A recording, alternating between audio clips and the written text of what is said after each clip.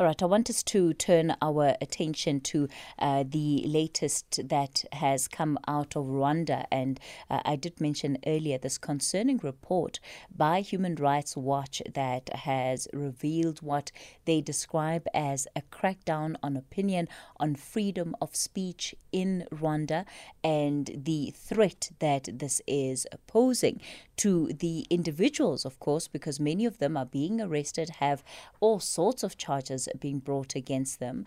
But it also contributes to the information that is available to society at large, because if the only thing you are allowed to publish is what aligns with the central messaging coming out of government, it means that there's a lot effectively that can be swept under the carpet. Let me welcome onto the show Nixon Kathembo. He is Africa Affairs Analyst and Language Specialist at Channel Africa's Swahili Desk, and Professor Anton Harber, who is the Executive Director of the Campaign for Free Expression.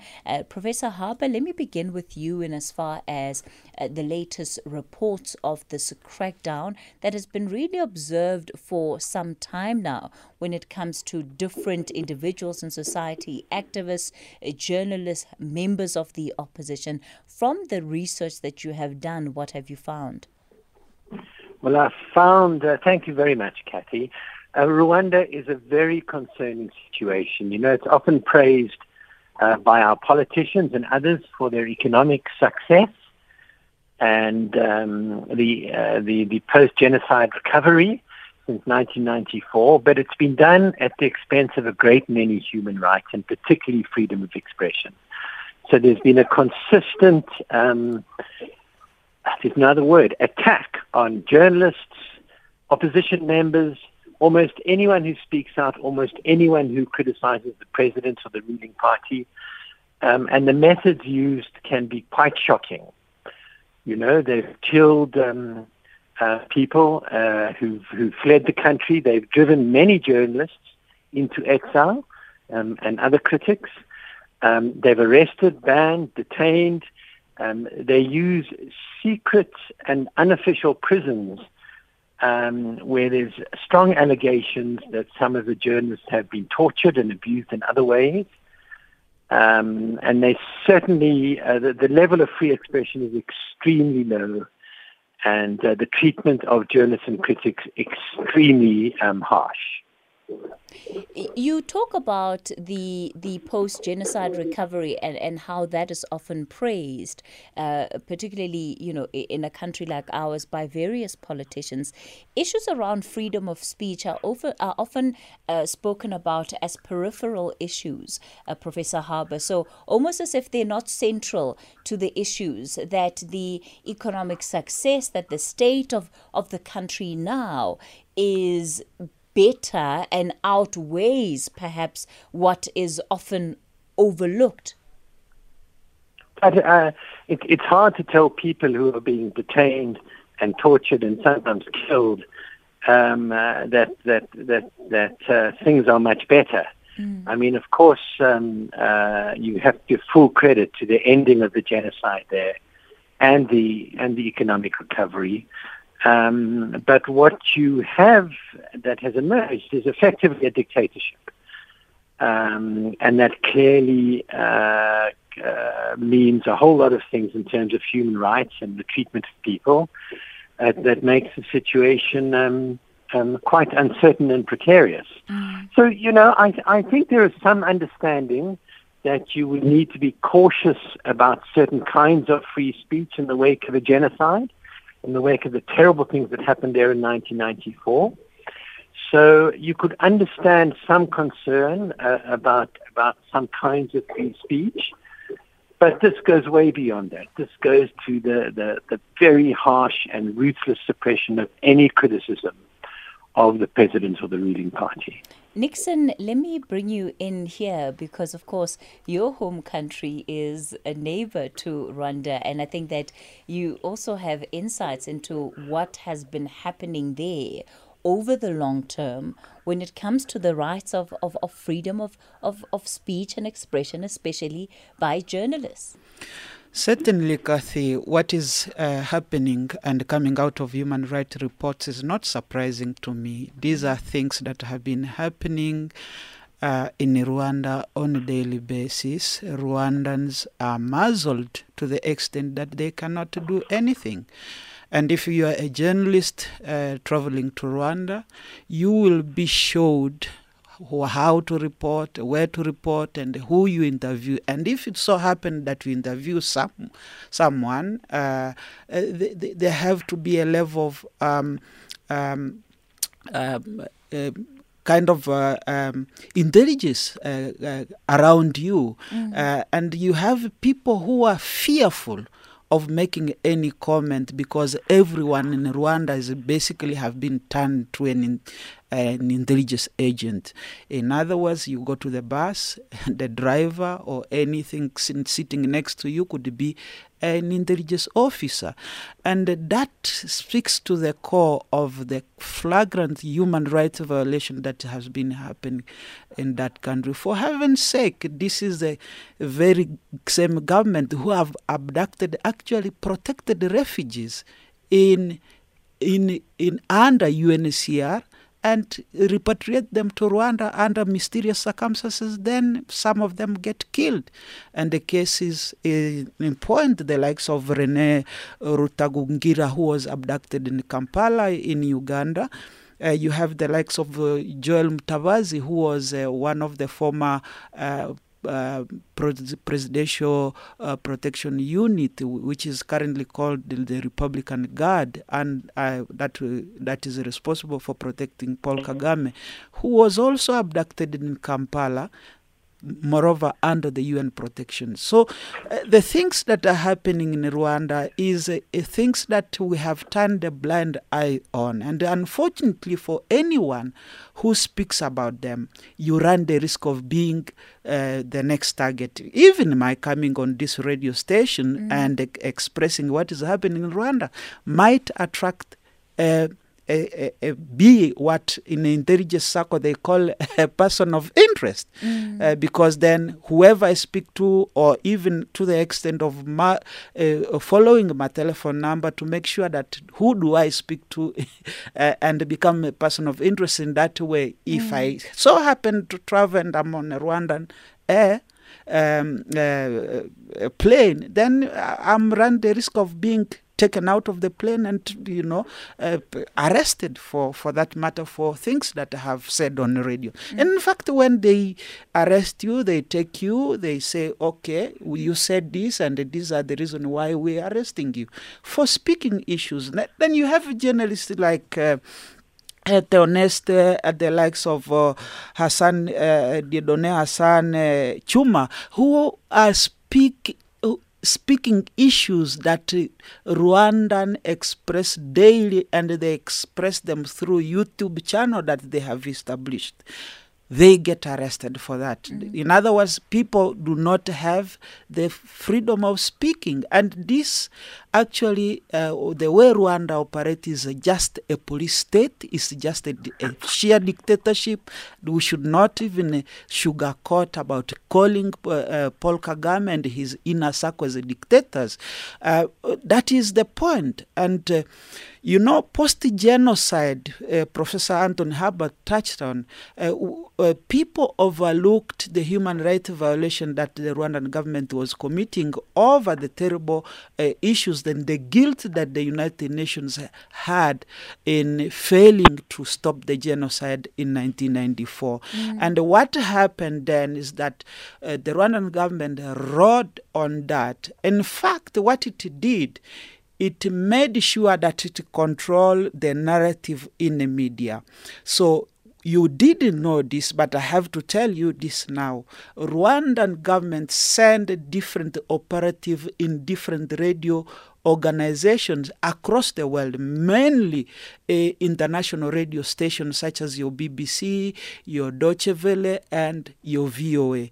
And the aim for that was to control the narrative coming out of Rwanda. And these were kind of a journalist, but in fact, they were people who were controlling what is being said about Rwanda, and the narrative then changed to paint a picture as Rwanda as a disglorious country. We had the one here at Channel Africa who was the head of the French services, and I'm telling you now, he is currently in the Ministry of Defense controlling the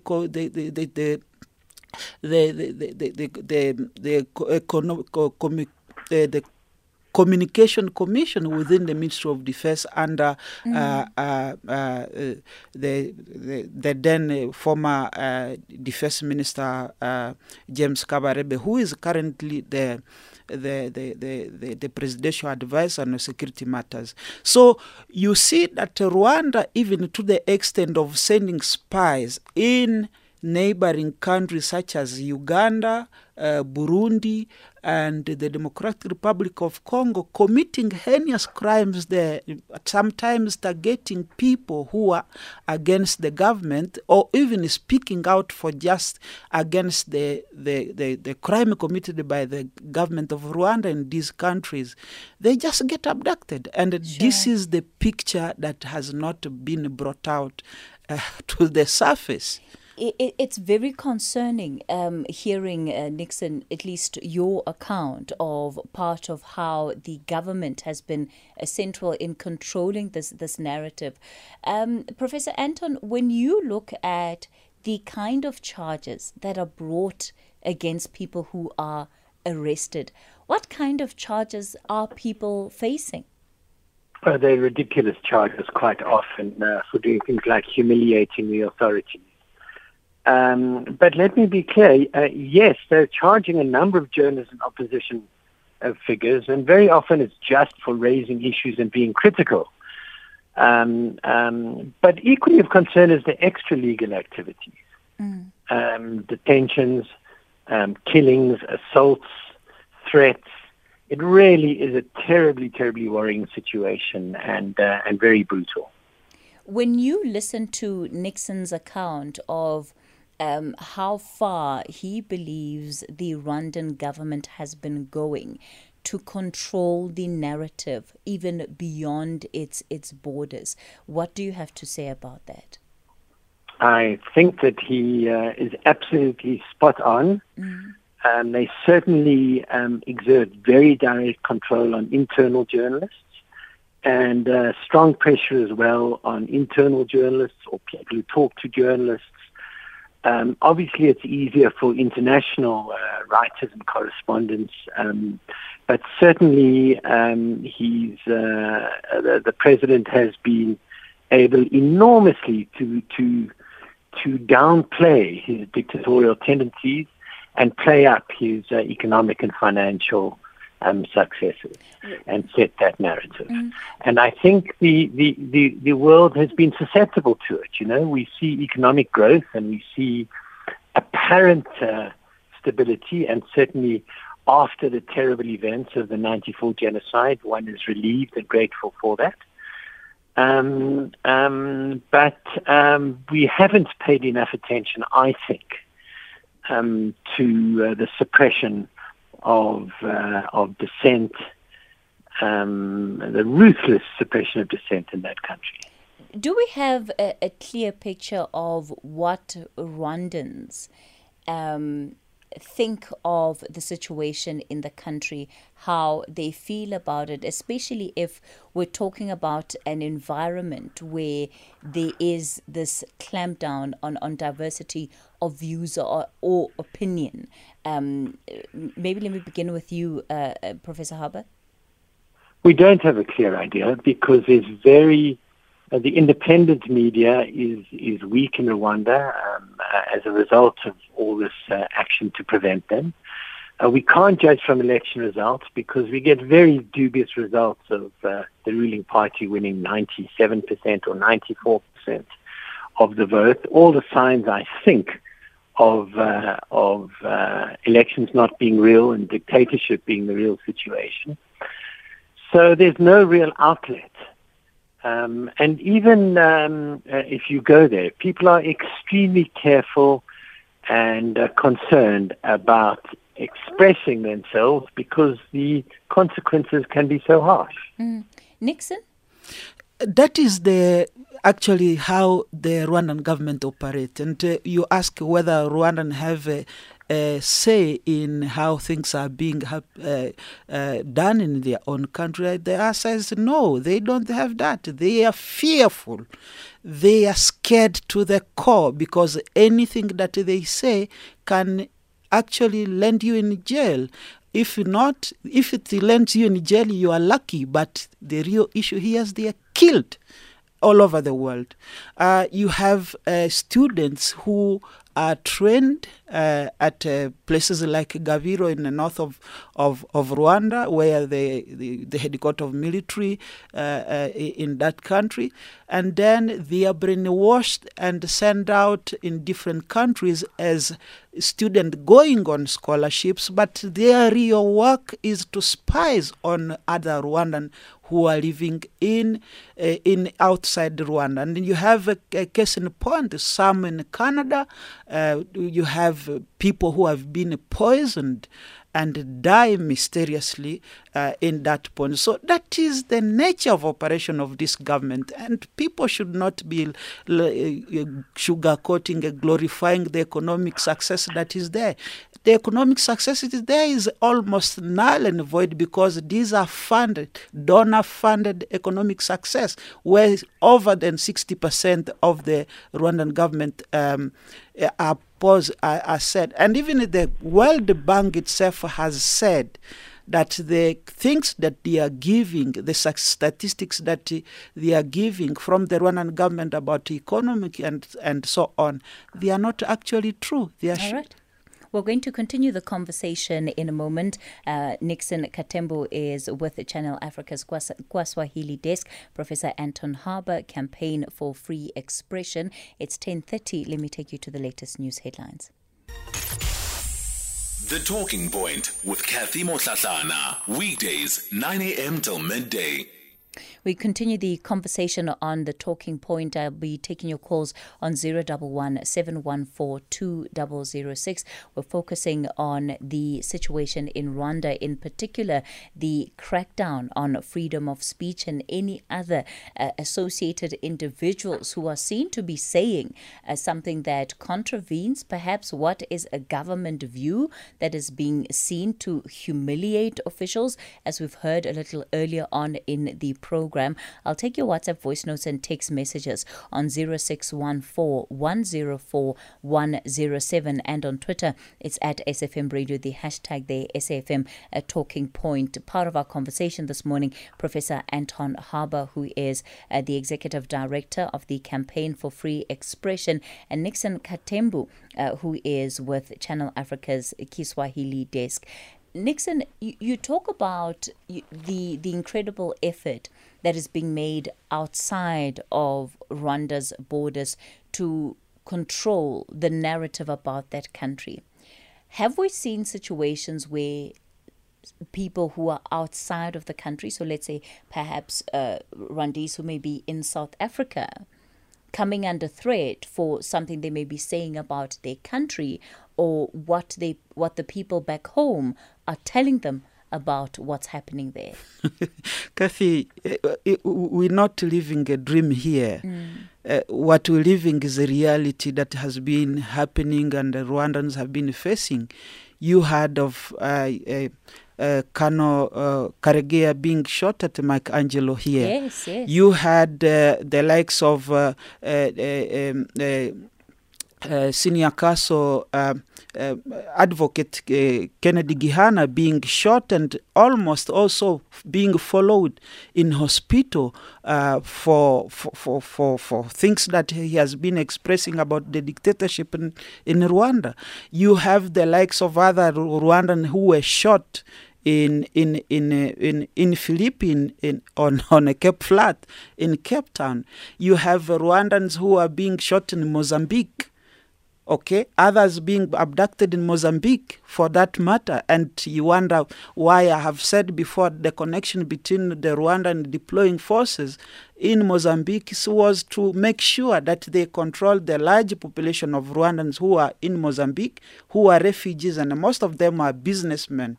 Some of them have been actually, when the Rwandan deployed the forces in Mozambique, they have changed their business and come here in South Africa. Some are fleeing to as far as Australia. This is the modus operandi of that government, and people should not sugarcoat it or even take it the other way. That's how the Rwandan operates. And as I speak to you, even the government sent in different embassies people who are mandated to follow the activity of any Rwandan who speak anything about the government. Hence my point earlier that they are afraid to the court to even utter a word, because the idea is to just terrorize everyone, to drive a particular narrative that everything is okay in Rwanda, whereas actually things are so bad. Sure. I take the case of during the COVID. You had people whose houses were demolished in Kigali under the pretext that they are making way for development, but then they are not given alternative accommodation. These are issues that does not come into the fore in the media, and you have.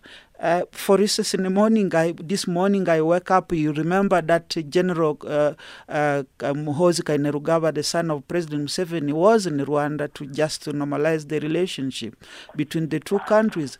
And there you have this morning, Yolanda Makolo, the government spokesperson, who woke up and say, no, there are certain issues. And he was pointing at independent journalists in Uganda that they have been driving a negative narrative against Rwanda. Therefore, the government of Uganda should act upon them.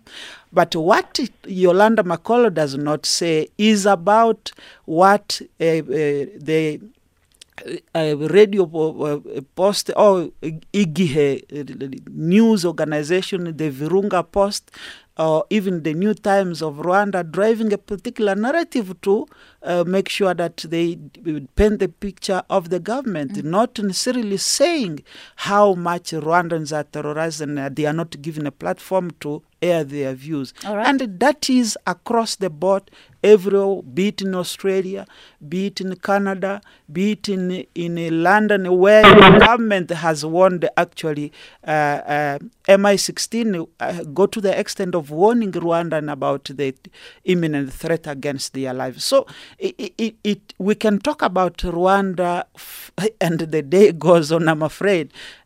We don't have that time.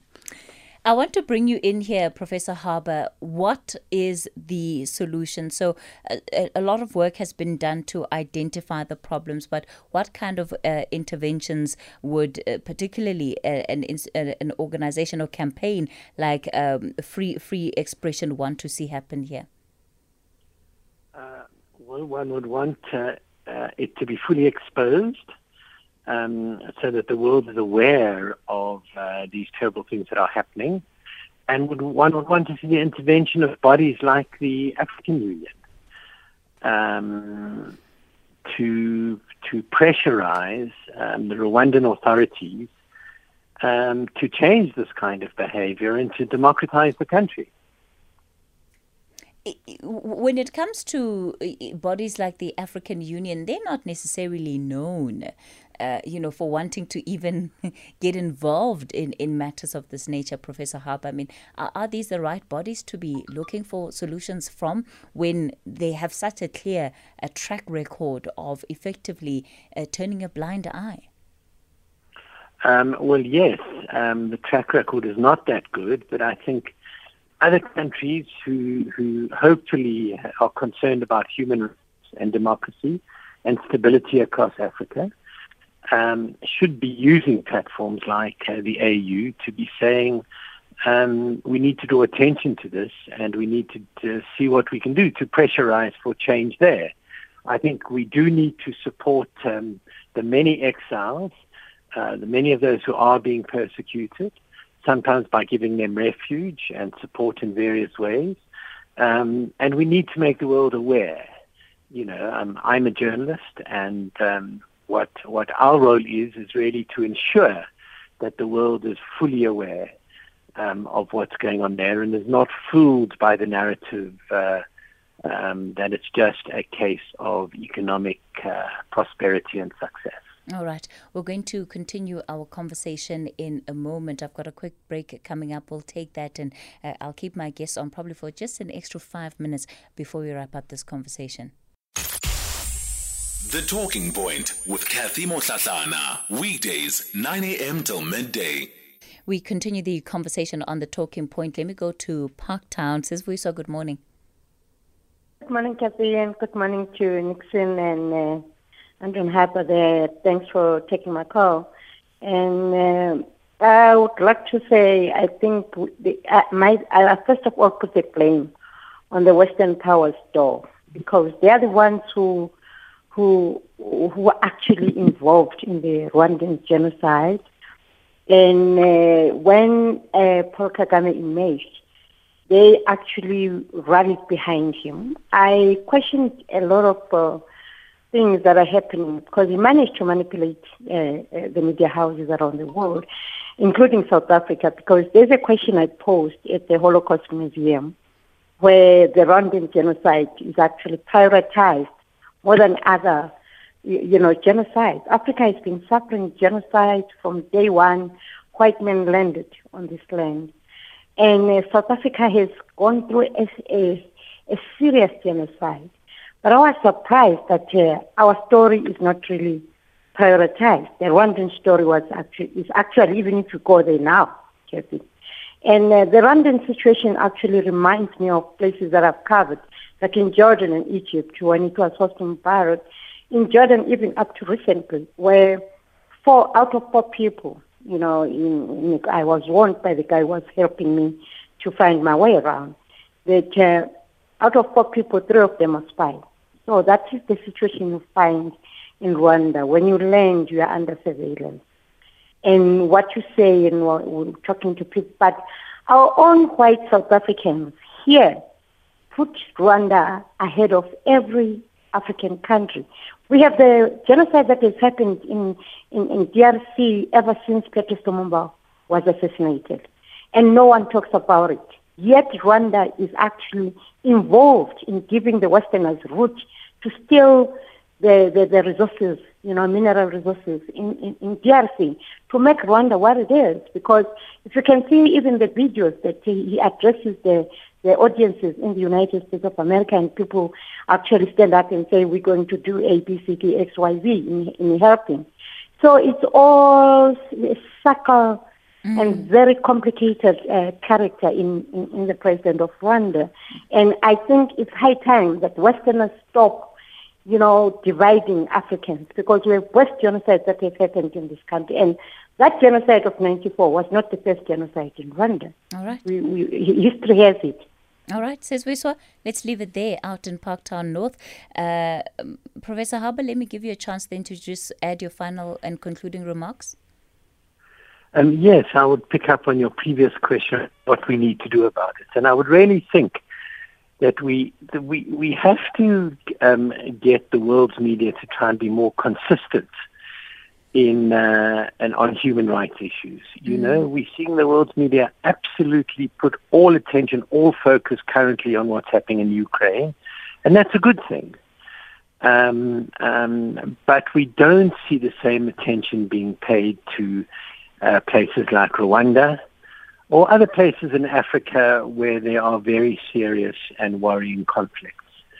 So I really think we have to push for greater consistency in coverage and exposure and of human rights issues, and hope that leads to international pressure and action. All right. Professor Harber, let me thank you for your time on the Talking Point this morning. Nixon, I'll wrap up with you.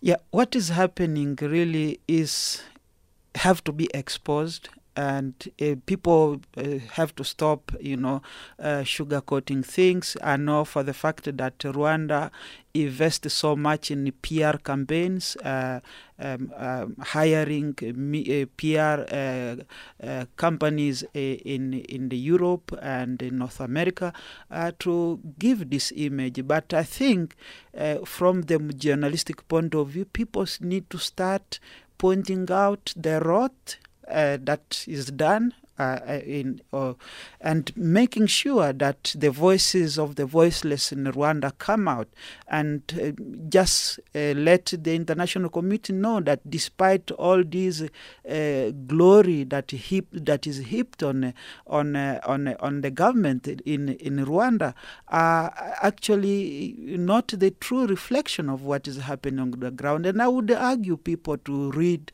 Canadian journalist Judy Rivers' book titled "In Praise of Blood," the crime committed by Rwandan Patriotic Front from 1994 up until 2012.